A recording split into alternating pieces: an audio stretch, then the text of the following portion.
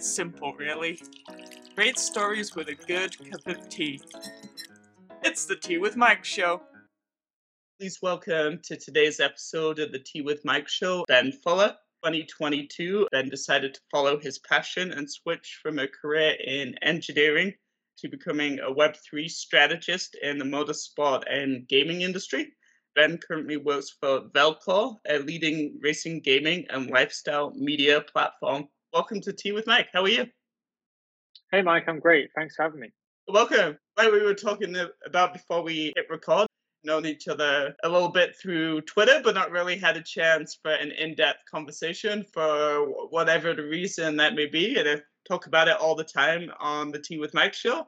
That it's always nice to make connections, but then kind of make the effort to take it to that next level to get to know someone beyond that. Hey, how's it going? Oh, I like this, or I retweeted this. It's kind of nice to get to know almost that why. Like, why are you interested in connecting with this person? What is it about them that kind of interests you? Yeah, 100%. I mean, it's actually something I thought about recently is that I feel like in today's society, a lot of it is a case of like, hey, how are you? Yeah, good, thanks, you. And then that's kind of where the conversation usually stops. And I'm a big believer in that we need more deep, meaningful conversations in society. So whether that's through meeting folks on Twitter like yourself or, just in general day to day, I'm a big believer of that and something that's been on my mind a lot recently. So happy to be here and happy to have this fun conversation with you. Awesome. So good timing, it sounds. And so before we kind of get going, can you briefly tell us what a Web3 strategist is and kind of what they do? Yeah, so this is probably one of the more difficult questions. So essentially, it's like next phase of the internet. So you kind of had the early stages of the internet where you had like your like basic like Google's and like search engines. Then you had like social media like Facebook, Instagram, etc. And now really this is just like the next phase of the internet. So it's the likes of AR, it's augmented reality, virtual reality, AI, which is a hot topic at the moment. You obviously have like cryptocurrencies and like NFTs like dibbling in there as well, and like the technology that that's built upon, which is really game changing. So yeah, my day to day was basically actually ironically kind of through Twitter, partially a guy that we both follow called Gary Vaynerchuk. I got into the world of NFTs and Web3, and then really through that, in hindsight, I kind of built up this knowledge over time of just reading articles, watching podcasts, or listening to podcasts, watching videos, and found myself in a position whereby I'd kind of got to a point where I understood the tech well enough. A brand that I just so happened to be a part of their community reached out to me and wanted me to get on board to help them kind of move in the direction where now a lot of like the bigger brands are going to.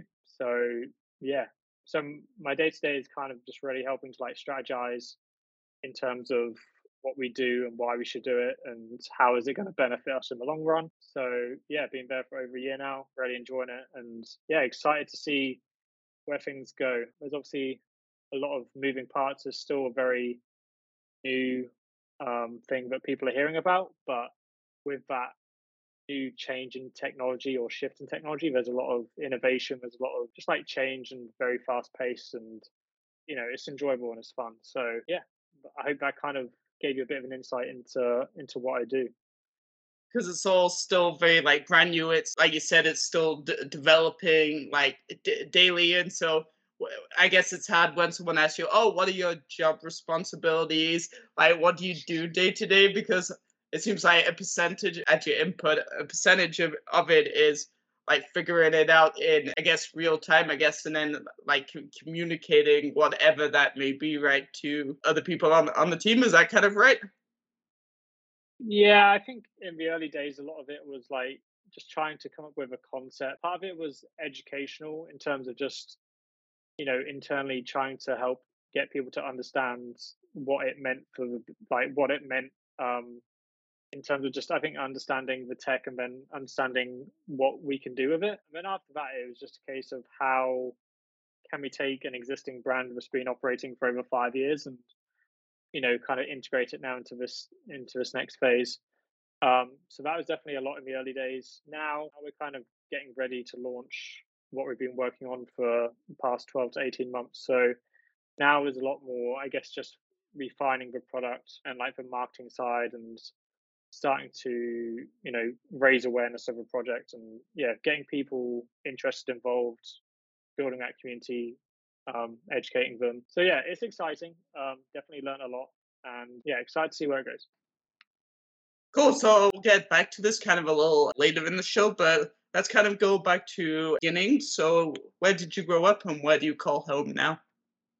Sure. So if you can't tell from my accent, I'm from the UK. I live a bit east of England. Fortunate enough to live in the countryside or a rural area, very close to the seaside. So yeah, I've lived here all my life. As I mentioned to you before we start recording, I'm probably or very likely gonna soon be moving to the big city in London for work purposes. So that's going to be an interesting journey. Um, but yeah, just that's kind of where I've grown up, and yeah, I guess like very fortunate in that regard. So, yeah, What's your favorite thing about living in kind of the countryside slash the seaside? I think it's just a case of, in comparison, it's very quiet, which I like. And the fact that you can just go out for a walk and, or even if you go for like a 5 or 10 minute drive, you can find like a local forest or woods, or you can go for a walk along the river. Or, I think we touched on it again, funny enough, before recording, but just kind of that nature part and just growing up a bit, I've definitely taken it for granted, probably to a point where I stay inside more and I don't even think about it. But definitely compared to living in a city, I think, yeah, that's definitely a massive bonus. Awesome, man. So what were kind of some of your favorite things to do growing up and why? Growing up, I was definitely a big motorsports fan. I still am. Got into Formula One through my older brother. Kind of extended out to a couple of different other motorsports, but Formula One has and like always be the main one for me. I was also a massive gamer. So remember early on having like the what even was it? It was like a Nintendo Game Boy or Game Boy Nintendo, DS, like PlayStation, Wii, Xbox, Yeah, yeah. PC. So heavy gamer. Definitely not as much now as I used to, but yeah, I don't know, like probably my first game was when I was like 5, probably playing Pokemon or something. I don't know. I had a great time playing that, and then maybe as I got older, kind of went more in the direction of like sports games or like racing games and like first person shooters or just kind of those type of general games. Try to play sports a bit during school and like outside school, but probably wasn't the most athletic person. So yeah, I don't know. I think those kind of the main ones, sports and gaming, definitely when growing up. Cool, man. So if I was to ask your teachers, how would they describe you as a school kid? Would they say you were extroverted, introverted, wouldn't be quiet in class, like the creative one? Like what would they say? I think at school, I don't think I was the most introverted, but I also don't think I was the most extroverted. I think I was probably somewhere in the middle. I think at school I was quite confident, or I felt somewhat confident. I definitely weren't athletic. I definitely wasn't creative. I was more problematic solving, like maths, science, those areas. Yeah. So I'd say natural problem solver with a natural curiosity. Very good. Yeah, we'll go with that. When you did prom and when you like graduated or like left secondary school, whatever you want to call it, did your school do end of year like awards but voted by uh, the students? that's a great question. Did we do? I don't know. We had like we definitely I think it depends what age you are. Definitely like elementary school, I guess for you. Like we definitely had like regular awards ceremonies and stuff, just for like rewarding achievements. I think then like higher up school was it like senior school? Would you Secondary school, yeah. secondary school? Secondary school probably not as much. I'm gonna say no, which is kind of odd because I'm trying to think there must have been something, but I don't remember there being one. Or maybe there was one and they just didn't tell me about it.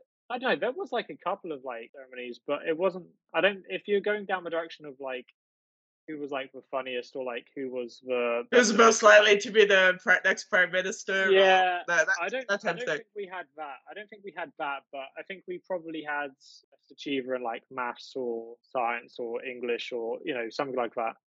Um, so yeah, that's a shame actually. I've been super curious to know, yeah, like you say, just kind of like these random awards and who's most likely to.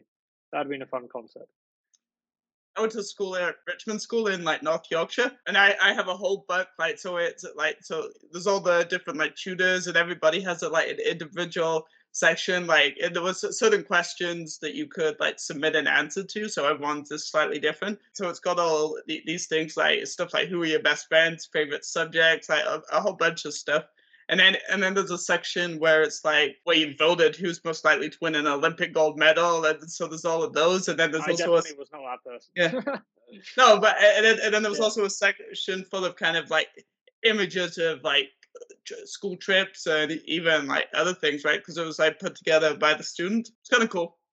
I don't recall that happening at our school, so yeah, slightly disappointed, but cool concept. So Depends on the school and then like who's in the year, right? Because that was a lot of like student driven stuff. You know what I mean? sure, A group yeah, got together, the popular group, and put it yeah, together.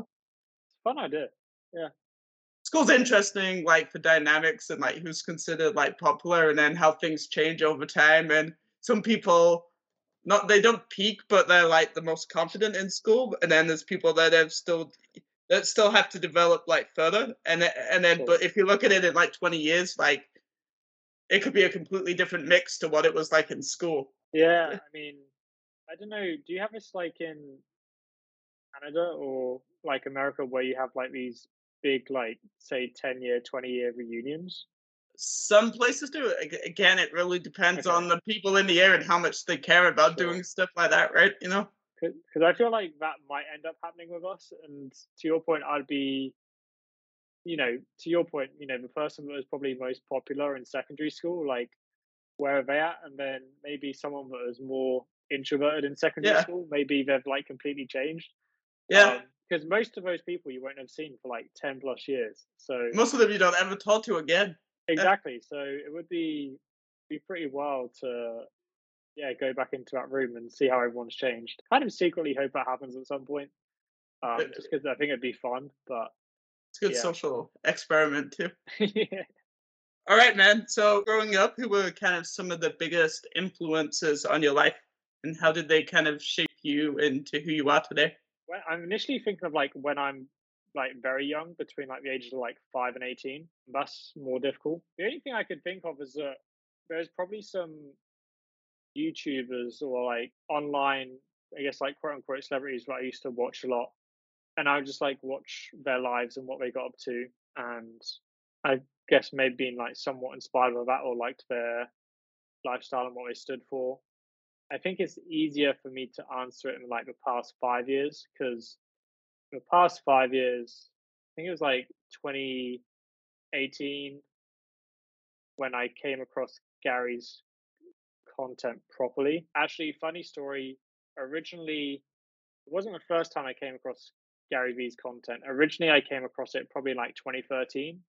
But context, like my older brother was like watching him on TV as like on YouTube, and I was just like in the room on my phone or something, and just like wasn't interested. And then like fast forward 5 years later, appeared on my YouTube timeline, watched one video, and then from there watched another video, and then the rest is history, right? And I always kind of like to tell that story because there's like some saying of when it's the right time, the teacher will find the student, or something like that. And I remember reading quite a lot of books, and it was always kind of saying like, oh, and it was like entrepreneurial kind of type books, and it was always like, oh, you need a mentor, you need a mentor, you need a mentor. And at the time, you always think, okay, I need to like pay like someone $50 a month to mentor me. But just by consuming content from him, definitely had a big impact on my life, and has definitely helped influence who I've become today. So Gary's definitely a big one. I think a couple of other people. I like Stephen Bartlett, Okay. the Diary of the CEO podcast. Have you ever watched that? No, should I? You should definitely watch that. Diary of CEO podcast is like, yeah, highly recommend. We actually had Gary on probably like 6 to 12 months ago, and it was a great episode. But he's quite big in the UK, so definitely those two people. And after that, I don't really know. I just think naturally you're influenced by your upbringing, your environment, your friends, what you watch, who you speak with, So yeah, those are probably the two main people that I guess I look up to slash I feel that I've been influenced by the most. Awesome. So on your LinkedIn profile, it shows that you took an electrical engineering apprenticeship. So what interested you about engineering and why did you decide to pursue this career initially? So in kind of reflection, I always felt that being in school or education was always kind of a case of what were you good at and what did you enjoy. So because I felt that I was like a natural problem solver, naturally I was always drawn to maths and sciences. Then really from a career path, I felt that I could either go into medicine, accountancy, or engineering. Medicine, I didn't really have any interest in. Accountancy, I think my parents thought I'd get bored. So engineering just kind of like felt like the default option. And then growing up as a motorsports fan, I kind of put two and two together and thought that maybe that'd be something I'd be interested in.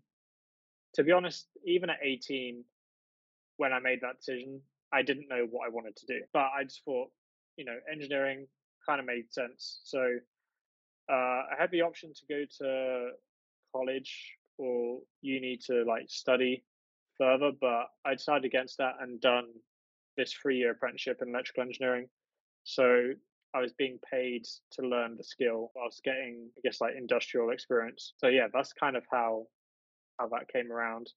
And in hindsight, I think it was a big learning curve. Like I think, and part of it is the job, and part of it is at a similar time discovering Gary. But combination of those two factors, like that 2 or 3 year window, like I developed a lot as a person. I've definitely found out a lot more of like what do I like, what do I dislike, just like my I think my overall mindset and how I approach things, and yeah, just learned a lot for sure, and kind of came to a conclusion that what I initially thought engineering was going to be, it was okay, but it felt that I don't know, it just didn't sit right with me, and I felt that I wanted to do something else, and I think almost, probably 85, 90% of my friends all went to college slash uni. And yeah, I think it can be perceived, I don't know how it is in Canada, for example, but in our country, it kind of seems that when you get to secondary school, they kind of want to push as many people through to Yeah, college or university because that's like the standards within society. So if you do anything different, it's kind of I don't know, it's different, right? It's like why are you doing something different? So doing the opposite to, like I say, probably like 90% of the people I'd grown up with, definitely probably gives some like question marks. But in hindsight, it's probably one of the best decisions I made, I think. And I think a big part of that is just because at 18, I didn't know what I wanted to do, but definitely almost taking that step back and really trying to figure out who I am, what do I really enjoy, like what gets me excited and passionate, and what do I not enjoy? Yeah, I think more people should kind of just really spend that time to figure out, what makes them tick, you know, because I think a lot of people almost feel pressured, whether it's through parents or friends or someone else, to take the next step because everyone around them is taking that next step. But yeah, I just think if it takes 6 months, if it takes 12 months, 2 years, really trying to basically like have that self awareness to decide what are you going to do for the rest of your life or where do you want to go, what do you want to do. Yeah, I'd encourage more young people to do that. I know what you mean about school though. So I left England when I was 17, so a very weird age. So like I completed year 11, I started sixth form, and I did whatever subjects I did. So definitely going on that university path because that's what everybody else is doing, right? Like the 80%, and didn't have a clue like what I wanted to do. 9, 10 years later, still not fully sure what I want to do. Still exploring and just try different things. But yeah, it's very pressurizing, and I hope at some point, I guess the education system changes and there's more flexibility within the curriculum to try different things, whether that's learning about Web 3.0 or whether that's virtual reality or AI versus some of these more, I guess, traditional things that are a little bit outdated, right? Yeah, I think it already is changing. When I say this, I mean not from a educational standpoint. I still think the education system is the same how it was 30, 40 years ago, probably. But I think more just younger kids growing up because they've grown up on social media. They see, everyone else on Twitter, Instagram, TikTok, and they've realized that there's more options out there. They don't have to go work a job for 40 years that they don't necessarily enjoy. They can literally start a podcast around tea, and there's a world where you make a living off it. Like that is now possible because of the internet. And you obviously see it online with like TikTokers and YouTubers and influencers, but I think there's a lot of cases where people have this very niche passion and interest, and over time they build it up, and then eventually it becomes their full time thing. So yeah, I think younger people have more options, and they realize that. And I think it's a little bit of the rub of the green light. So I feel like if I redid like my schooling years, it'd look a lot different to 10 years ago when I actually like went to school just based on the new technologies in the world, the new information. Yeah, I mean, I'm the same. Like, we probably grew up at a fairly similar time, but after me, through 3 or 4 years later, all the kids were kind of growing up with iPads at school, for example. Well, like, I never had that. So yeah, it's a very, very, I guess, going into like that digital world, but still think like, so it's changed in some regards, for example, with that, with technology, but then you get to secondary school and you still have to basically like memorize these textbooks or, learn the information to then sit an exam at the end of it. But the reality is, if you really needed to know the information, you could Google it or even use like Chat GPT now, right? And you'd get the answer. So that's the part I think that's lacking. Whereas, the information's out there, you just have to go find it, right? So it's more giving people the tools and the knowledge of like how to find it, and you know you don't need to remember a whole textbook anymore. So yeah. Nice. And so, what do you think you learned about yourself during your time doing that kind of apprenticeship? And then, how do you kind of think it impacted you? Definitely had a big impact on me. Yeah, so initially I thought that engineering was the right choice for me, but maybe it was just that form where I felt that it wasn't 100% fully suited to me. Maybe in like a different type, if I'd gone the motorsport direction, maybe it would have been more suited for me. So I guess that's like an obvious answer is that as a career path, I decided that long term it wasn't for me. And that, as I mentioned earlier, my mindset changed a lot. I don't know, just the way my, I think my natural like curiosity was, and like the perspective and the way I saw things. I definitely went through this phase of just, and I think I still do this to a degree now, but just challenging a lot of just asking why to almost everything. In the sense that I was going into an industry that's been about for 100 plus years, for example, and there's like set procedures and methods in place because that's the way it's always been done. So maybe this is like partially me being naive and just young and like unexperienced, but I just went in and was like, well, why is it that way? Like, why can't we do it this way? And I don't know, just question things a lot. And I think naturally you just kind of understand how everyone's from different backgrounds, um, and you have to listen and speak to people differently. Some people are your closest friends and you can have jokes with and banter with, and then the other people that maybe more experienced and have been there for a longer time, you have to be a bit more conservative with, and you kind of almost have to try and impress them, or stick to their methods, and yeah, just kind of try to get along with them. So I think that's also, I guess, a big learning lesson is just ways of like approaching different people. So yeah, I definitely learned a lot. Very good. We're just going to have a little pause for a tea fight to give you a chance to catch your breath. All right. So today's tea fact is the type of water that you make your tea in matters. So knowing if your tap water is considered hard, so that's high in minerals, or soft, so low in minerals, it's important is it can affect the tea's taste. So if it's too hard, you'll get a metallic flavor, while too soft can lead to a bitterness. So if your tap water doesn't taste great straight out of the sink, consider filtering it before boiling. And that comes from countryliving.com/food dash drinks. 13 things every tea drinker should know.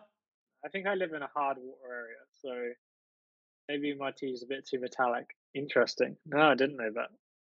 What's your favorite type of tea? I'll give you three guesses. I'm gonna say Yorkshire tea. Bingo. Good. Very good. That's funny. Wow. Yeah. That's the end of the game. Good job. I don't know. I wasn't sure if you experimented with like herbal tea. A little bit of green tea once in a while, a little bit of like chai tea, but it's one of those very like staple things for me. Like this is what I know, this is what I like. As much as I could experiment and I should experiment, it's like it's a comfort thing as much as like anything. Sure. My other question is: have you ever asked Chat GPT for tea facts? No. Okay. Well, I'll leave that with you. Okay. Maybe in the future. I mean, yeah, I don't know. Come up with some interesting facts. Maybe you maybe have to fact check them, but be interesting. Yeah, I do need some innovation because like there's obviously only so many sources of information for like different like tea facts to like my level of knowledge. So there is going to come a time when I'm going to be like I've been through 52 websites or whatever, right? And that's not repetitive from another website, and Yeah. so I will need some innovation. So maybe Chat GP, I don't know, like we'll see. You a big tea drinker? You know, it's funny. I'm actually not like I do drink tea, but I'm not big tea drinker. But I do have it like every now and then. Usually, I think when I go around, someone's may offer it, and I'm just like, yeah, go on, man. I don't know why that is. I just I don't know. Can I guess your favorite tea brand? I have like two main tea brands at Okay. home, Okay. so you can guess. Tetley or PG Tips? Yeah, we mainly have PG tips. I feel like they're probably like the those two, and then Yorkshire tea are probably the three main in the UK. So Okay. yeah. And what's the other one? Oh, so we tend to have PG, I guess, like in the morning and evenings, and then during the day we have twinings. Or my parents Oh, have Twin. twinings. Oh, that was gonna be my next guess. Yeah. They have twinings. So similar to you, I'm just kind of naturally whatever's in the house is what I have. So yeah. Okay, the tea break's over, so let's jump back in. So, And ask ChatGPT for some tea puns as well, to oh, get the that's good. transition. That's good. Anyway, sorry. Back from the tea break. All right, so tell us about your journey. Obviously, from the early days, kind of doing that engineering apprenticeship, and then jumping into the Web 3.0 world and a Web 3 strategist.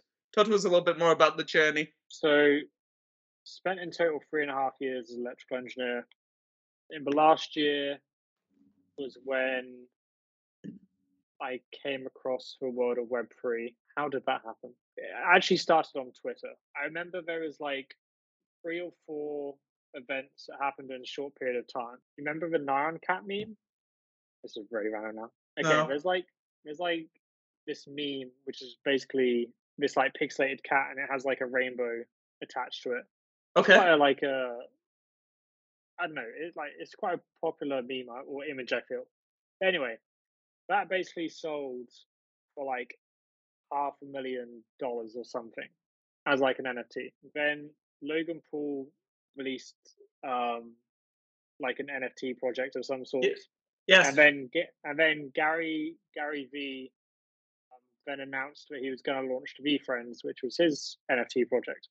So those three things, plus there might have been a fourth one that I've forgotten, but they all happened within maybe 1, 2 to 3 days. And then at that point, it hit my radar too much to a point where I couldn't just leave it.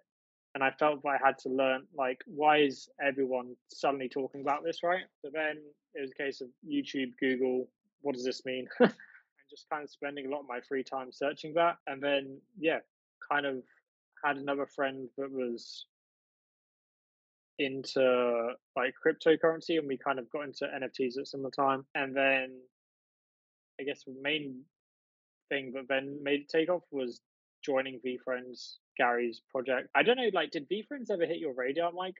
Because obviously you've followed Gary for a long time, but like, where did you? I don't know, like, did it ever hit your radar? No, it did hit my radar, but like I maybe it's just one of my other priorities. Like I didn't feel like I Sure. had enough time to like research it and do like this and that. Yeah, that's probably what I'd say. Do you ever use Discord much? No, I have it, but I never open it. Is that a mistake? Just wondering if you're in the Discord server for VFriends. Um, so that was definitely joining VFriends was definitely a big pivotal moment because then at that point I almost I guess like I joined this community, right? And everyone's talking about the same thing and just going on that journey there's a lot more like education involved, and because I was part of a project I probably had more like because it affected me I felt the need to go through the friction of learning it. So yeah, went on that journey, joined a couple of other communities at the same time, and then the company I work for now, Veloce, I'd been in the community for a while, and I basically ended up doing a week's internship in community management for them. So that's how they kind of came out to find out about me, and then I went back to my day job of engineering, and then like 3 or 4 months later, someone from the company reached out to me asking how much I knew about basically Web3 and like this new tech stuff. And at that point, I was spending every other minute of my free time, being a part of VFriends or being a part of other projects. And then, yeah, they got me down, they interviewed me, and they hired me. So I think, again, like looking back on it, a lot of it was sure is a case of knowing the right people and just finding, getting your foot in the door, but also fact that I had like learned I basically spent my free time. A lot of people can spend free time like watching Netflix, Yeah. gaming, watching TV, etc., etc. And I do all those things too, to a certain extent. Probably more on the gaming side, but I think the fact that I had in my spare time gone so far down like this almost like rabbit hole of just like new stuff and yeah, like being curious about it and like spending the time to learn about it, understand what it means. And I'd done that probably for probably what 12 months, maybe might even been longer. Might have been say like 12 months.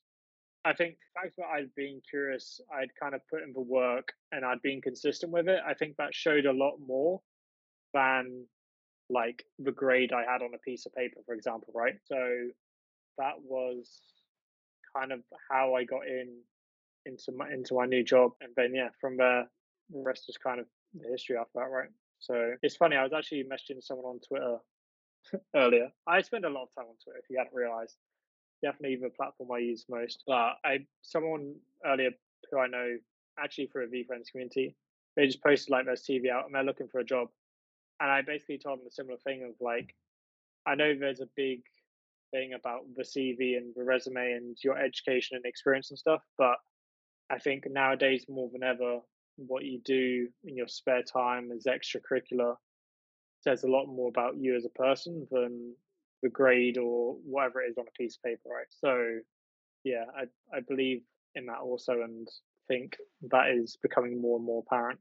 So a very self-driven, that sense of like curiosity to like want to learn more, and I guess that probably makes it more rewarding for you that you earn the opportunity through your own like curiosity and that yeah, and just that desire to know more about this up and coming like technology and that type of thing, right?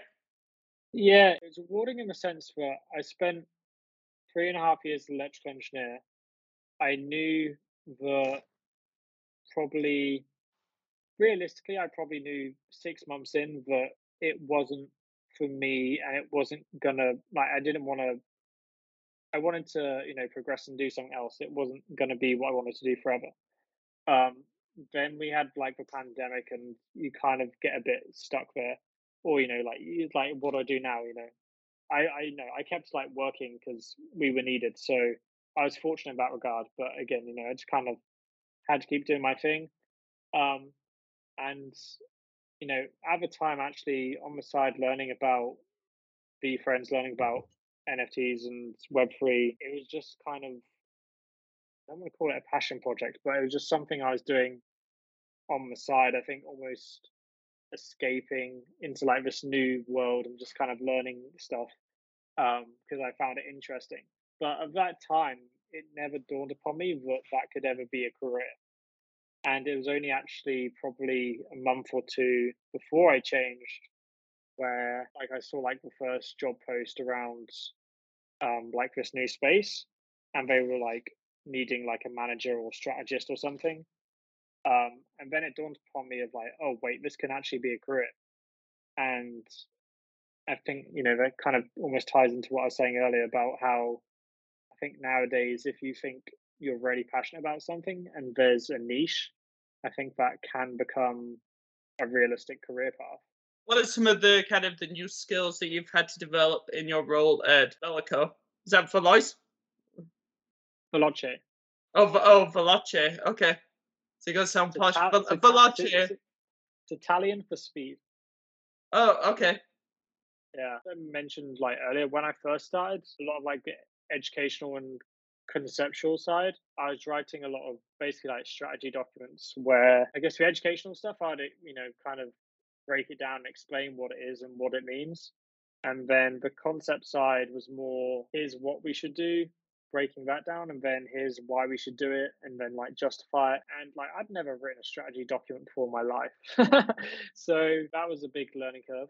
Trying just to I think just writing, a document that's more than like 1 or 2 pages long, that was definitely a big learning curve. I think also and think part of this comes with a job, but the realization that everyone has different levels of exposure to it. Some people, it's like the first time they're hearing about it. Others, they've heard about it, but they don't know what it is. Others have like naturally into tech and may know a bit, and then you get others that know a lot. So I think trying to communicate an idea or thought, but with an appreciation to the level that the other person is working from, right? Like I don't know, like to be honest, if you started talking to me and like going through like the process of how tea is made, my mind would probably like after like 10 seconds, my mind would probably just be like, I don't know what Mike's on about. But then at the same time, there's probably a different way where you could tell me, and you could probably tell it in a way where it was like easy or easier to understand, and then I'd be more engaged. So yeah, that was I kind of unexpected, but that was like a big, I guess, like learning curve, and that obviously applies to a lot of things. Probably naturally comes with tech, but that can come with any industry really. I don't know. Other than that, I guess the other main differences were the fact that my engineering job, a lot of people were, I guess, like in their 30s or 40s or even 50s, and I was kind of like the young 18-year-old. So that was obviously, a bit of an experience um, because no one's like being brought up in like the generation I have. So naturally, we have different um, thoughts and naturally interested in different things. At Veloce, we have quite like a young group of just work colleagues. So naturally, everyone's kind of like more similar orientated. Um, and the other big factor is just the fact that previously I was going to work in a factory, and now there's kind of this mixture of working remotely, but then like going to the office a couple of days a week. Although, yeah, when I move to London, I'll probably be going to the office every day. So a lot of like, there's sure like some natural, I think, professional skill learning curves. Then you have more of like the mental and like psychological side, and then I think there's just the massive like culture and lifestyle change as well. So a lot of learnings for sure, but again, all have kind of contributed to me and who I am today. So yeah, I'm always I enjoy the process of learning new things and constantly developing. So All right. So in 5 years' time, where do you see Web 3.0, and do you think it'll be a part of our daily lives? short answer is yes. I think it will exist, but people won't know it exists. Meaning that today, if you want to go on the internet and go to your email account, you just go to your email account and you don't even think about it. And like even like I can't really tell you how the internet works, right? I just use it because it's convenient and it's where the people I socialize with are, and it's how I do my work and everything else. So I think naturally Web3 will be integrated, within YouTube, within tickets that you go to if you go to a sporting event, or you know it'll affect basically every industry in some form. But from a consumer's point of view, you won't really notice that it's had an impact. Like, you don't need to know. My point about the internet, like, no one 99% of the world doesn't know how the internet works, but everyone wants to use it.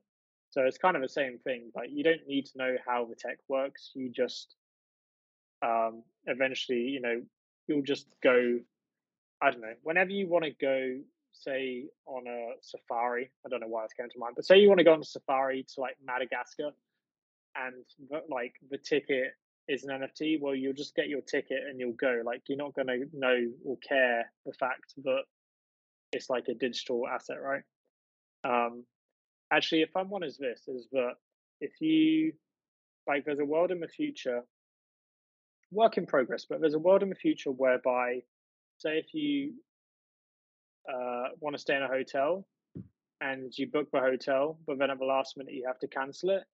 In the past, you wouldn't get a refund, but there is a world because of this technology. There's a world where you could then sell your booking onto someone else that wants it and still get your money back versus not getting anything. So, like, Right.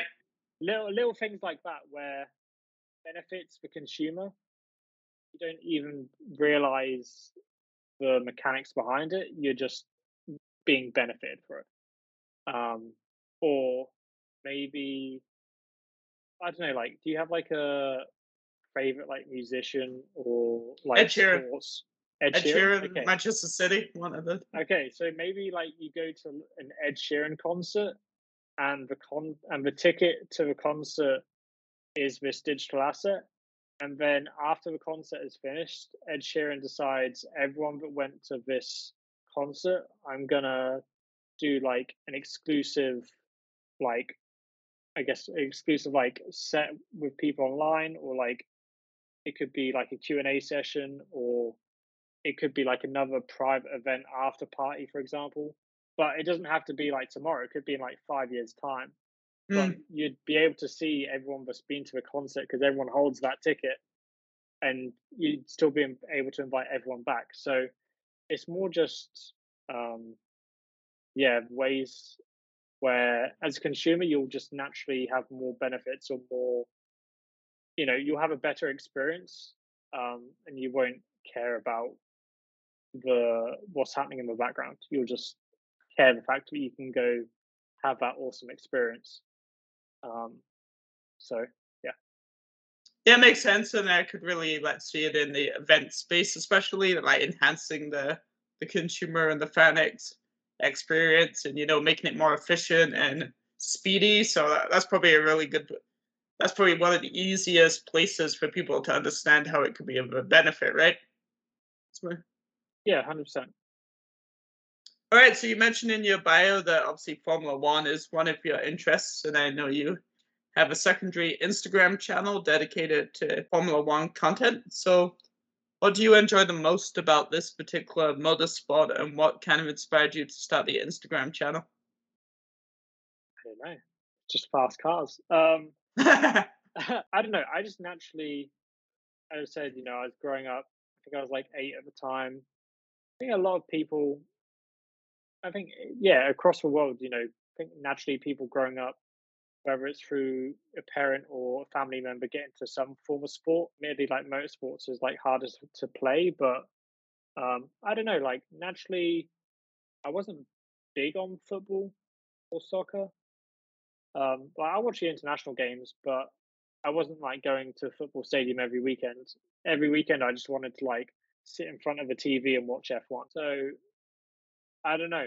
Part of it just feels maybe part of it is the speed, part of it is the technology, part of it is just the fact that I've become, I don't know, emotionally invested in the sport and the personalities and the drivers and everyone else involved. And honestly, it just same when you watch Man City. Probably when I watch F1, it's just kind of I'm in my happy place of like whatever is going on around me. It's my escapism.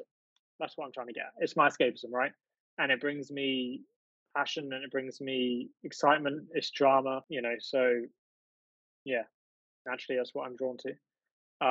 The Instagram account, um, yeah, it's kind of a weird one. So I don't know. I guess you're referring to the time where I made a lot of like reels or Yeah, TikToks yeah. around like sports cards. Cards and So again, like sports cards, I got into sports cards through Gary, and there was a time when Topps announced a partnership with F1. So I was naturally like, well, I'm been getting into sports cars recently. I'm a big F1 fan, so I guess I have to buy these. I brought them, and then I don't know. I wanted to record them and see what my reactions were and if I got anything good. And I also think again that might be during the pandemic, so probably at the weekends I couldn't watch F1. So that was just another I don't know, just another phase where I was having fun with it and yeah, just learning and trying out new things, and I did enjoy it. But I kind of stopped. So I don't know. I enjoyed it. all right. I also love F1 too. Like I like most sports just for the record. So I have seen a few F1 races on TV. Like, well, when I was in England, because like you can see it on Sure. ITV and all these other channels. But yeah, they're a lot of fun, and I feel like it's one of those sports that it'd be better to watch on TV than go actually going, and you only see like one moment in the race, and then you're watching the rest on the screen. Yeah, I don't know. It's a weird one. I actually did go to my first ever like Grand Prix probably like a month ago. I went to Silverstone in the UK. How would I compare it? I don't know. Like you definitely I was probably fortunate in the fact that I was kind of in front of a monitor, but I definitely feel that at the race you lose a bit. You kind of lose track of what's happening in the race a bit because, to your point, you're kind of at one section of track. I think I will say, and this is the same for any sport, but being there in person, like the atmosphere is just different. Like this year, we had a British driver, Lando Norris, take the lead on the first lap of a British Grand Prix, and like you better know that like the whole like track basically like was just like cheering. I believe it. Yeah, like the whole track was just like you just heard this massive sound like amplified of everyone cheering, and then like every lap everyone's like clapping them and like trying to give them the encouragement. So you obviously don't get that from just watching as a spectator on TV. So yeah, I don't know, pros and cons to both. I guess for some sports as well, people almost form like their micro like friends groups, and maybe like they go with like other fans or friends they know or family members. So um yeah, I don't know. Both, I guess, is the answer. But F1 especially is expensive, so Hmm. not doing that not doing that every weekend. No, it was the first time I'd ever done it, so it was a great experience. Happy to watch it on TV, and yeah, I don't know. When I watch on TV, I sometimes get a bit into the game or race a bit. Yeah, I don't know. I don't know if you're the same with Man City, but Oh yeah, for sure. Yeah, if yeah. Like yeah, something's happening, like I'm standing up shouting at the yeah. TV. Oh, for sure. So yeah, that's how it is. Who's your favorite Formula One driver of all time? Of all time, Why? the answer would be Lewis Hamilton. He was the first driver I watched really in 2008. He won the championship and kind of followed him since. But nowadays, I'm still a fan of him, but I'm also a fan of Lando Norris and George Russell. They just all happen to be British drivers. No British bias there. I don't know, but no. So those are like my main three nowadays. I've probably become a bit more. I think maybe because I have multiple drivers now, I became a bit more neutral, and I just like to appreciate it for the sport it is. But yeah, naturally, those three drivers are my main ones nowadays. That's funny. I should have totally like guessed because in my head I'm like when you started off on the whole like British contingent, I'm like, oh, that probably means that his Lewis Hamilton is up there in terms of his like favorite like drivers. I should have done it. I should have. Yeah. Yeah, I don't know. Like people, I think people in the UK either seem to love him or hate him. I don't know why. He's just kind of one of those personalities where, yeah, it's either one or the other. So I don't know, big fan. And he's like done a lot for the sport. And maybe as Brits, we're not the best in every sport, but motorsports and F1, we've always kind of been okay. So that's another bonus. So for me, when I started watching F1, I was always like most fascinated by like Ferrari and Michael Schumacher, and then Fernando Alonso, and then like Sebastian Vettel. I guess, but I don't know.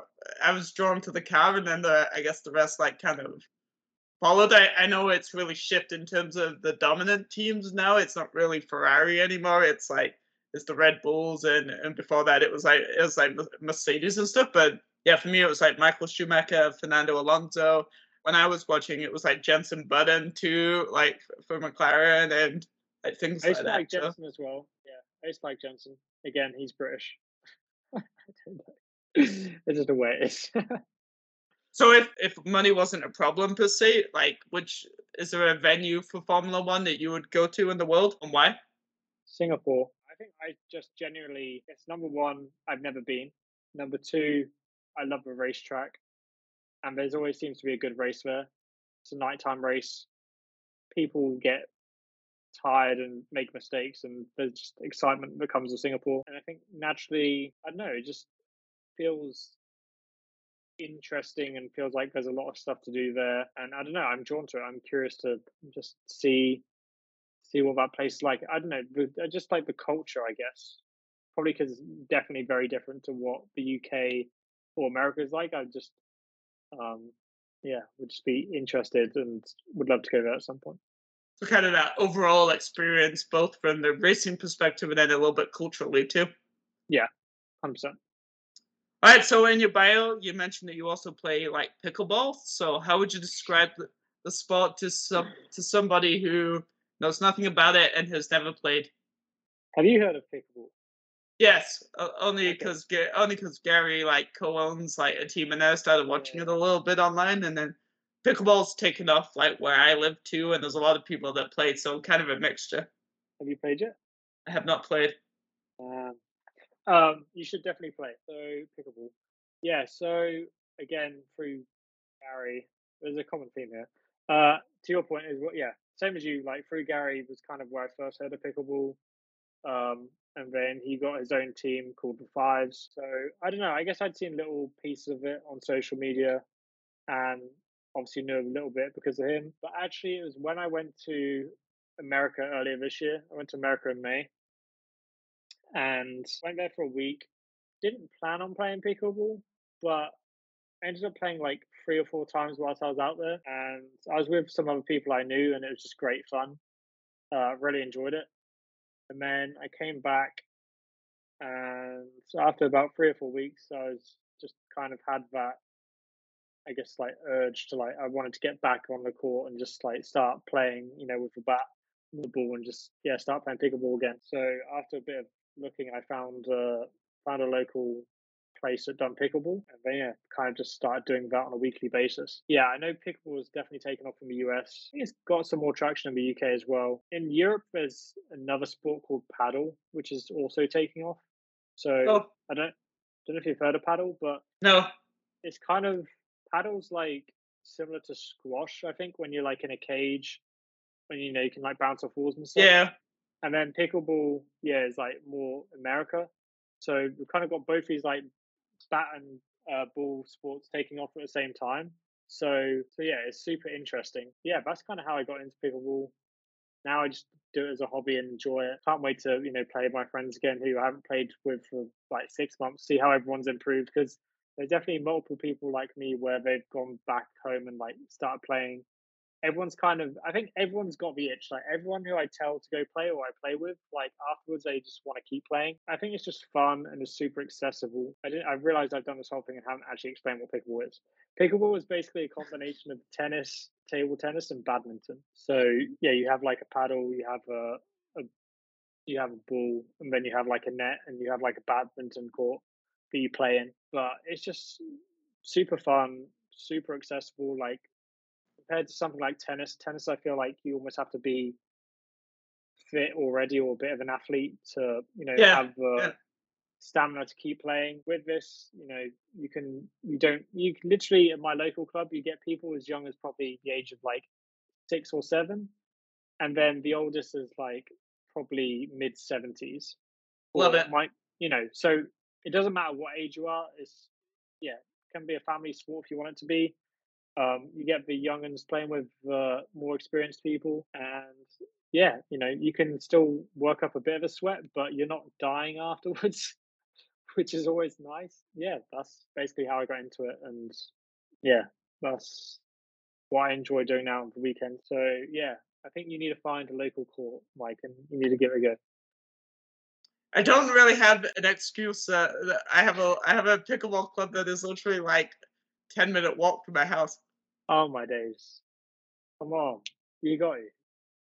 Try it once. It's the main pickleball court, like where I live. It's like 10 minutes away, like just walking.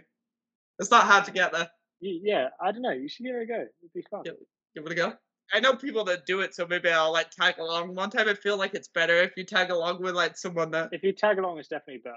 If you already know people was going, that's always a win. Yeah, I don't know. Give it a go, see how you feel. I mean, I guess like personally, almost after secondary school, I probably stopped playing sports a bit. So I probably needed something else. I kind of obviously had like the pandemic stuff again, and then came out of it, got a new job.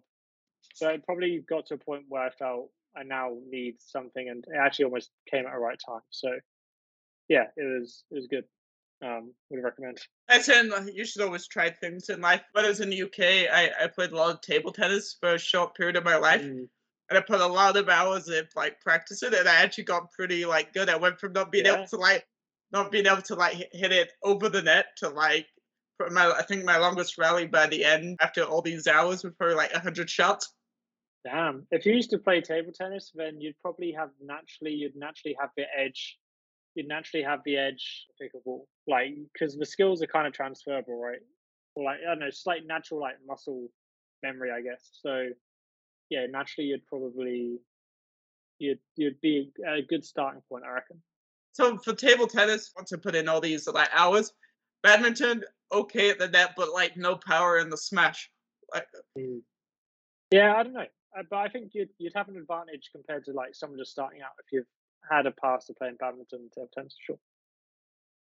all right, so as we come towards kind of the end of the podcast, tell us something that listeners wouldn't know about you. That's a great question. I don't know. I feel like there's two ways I can do this. I can either do like really like random fun fact, or I can do try to say something that has been on my mind a lot. Started journaling. Okay. Admittedly, I past 23 years of my life, I've never journaled, but for the past month or two, I've started journaling just as a way to help, I guess, like articulate my thoughts and really whatever's on my mind, just get it down on paper and to help with that like thought process. And I found it to be very beneficial. So yeah, I journal, and it's almost weird. Like nowadays, I feel like a lot of people. Well, I'm speaking for myself, but I feel like a lot of people don't just spend time there with like a pad and a pen and just like writing a page. When I started, it was kind of like I almost I didn't forget how to write, but I hadn't wrote something that was like a page long in a while or a long time. So yeah, I started journaling, and I'm having great fun with it, and would highly recommend to anyone else um, that maybe has a lot of thoughts and just needs to get them down on and just kind of clear your mind. And yeah, I found that to be super helpful. Do it daily or just when you feel like you need to? Like, is there a structure or is it literally random? Like, You could be sitting outside. You could be in the bedroom. You know what I Sure. mean. You could be in the Um, kitchen. You know. What is I it? I thought about doing it daily, but I didn't want to force the habit because I feel like sometimes you might try force it every day and it just doesn't come as natural. So I decided just to do it as and when I feel the need to, but I tend to do it in the evenings at the end of the day because I feel like the end of the day is a good time to, self reflect on whatever's been troubling you or whatever you're excited about, or, maybe just like a standout moment from the day. So, or like just generally what's on your mind, both past and present and future. So, yeah, that's where I'm at. How long do you do it for, or do you just let it like Like happen and 10, see what 10 happens? minutes in the evening. Like, Okay. yeah, 10 minutes. Like, not long. But yeah, it's just fun to just like almost like sit there, like phones like to the side, face down, and just like sit there, write, and see where your mind goes. Yeah, it's been great. Have you found that it's helped with your, I don't know, with your stress levels, with your clarity? Like, have you noticed any differences? I think about stress levels. I think definitely just like clarity, right, and just general, just like day to day thoughts, and like maybe if there's something you're worrying about in the future that ends up not mattering. Yeah, definitely. Just I think peace of mind, clarity, and yeah, just like general like mindfulness. Oh, all right. So what's kind of next for you personally and professionally? Move to London. That's the big one. That's the big one, I think. Yeah, I think the writing's on the wall. I think. I mean, I've been in the process of looking. It's just a case of finding something. So excited to see where that next chapter leads. It will come with probably a lot more responsibility, a lot more opportunity, and a lot more. Yeah, I don't know, new people, new opportunities, new ideas, new lifestyle. So yeah, excited to see what that version chapter looks like. But yeah, Do you live at home all by yourself? no, I still live at home with my parents. Nice. Nothing wrong with that. All right. So finally, where can people find you on social media if they want to learn more about what you do, or they have questions from the podcast, or yeah, they Sure. just think you're an interesting person. Sure. I mean, Twitter is definitely the best platform. My handle is at Ben Fuller 94. And then I guess the other one, main one is Instagram, which is just Ben Fuller and then F1. So yeah, find me there. Cool. And like I said, as we kind of wrap this up, is there anything that you want to add to what we've talked about? Anything I've missed? A question you thought I was going to Uh, ask you? no, I don't think so. I think really enjoyed the conversation. It's great to finally have this conversation after all these years. And yeah, look forward to seeing what the future holds for both of us. Awesome, man. Thanks for being here and spending some time at the end of your day. No worries. Cheers, Mike. This was the Tea with Mike show with Ben Fuller. If you enjoyed Ben's story, make sure you check out some of the other great stories from people all over the world at teawithmike.com and on all of the major podcasting platforms, the Apples, the Spotify's, the Google Breakers, and that type of thing. Thanks, Ben. It's the Tea with Mike show.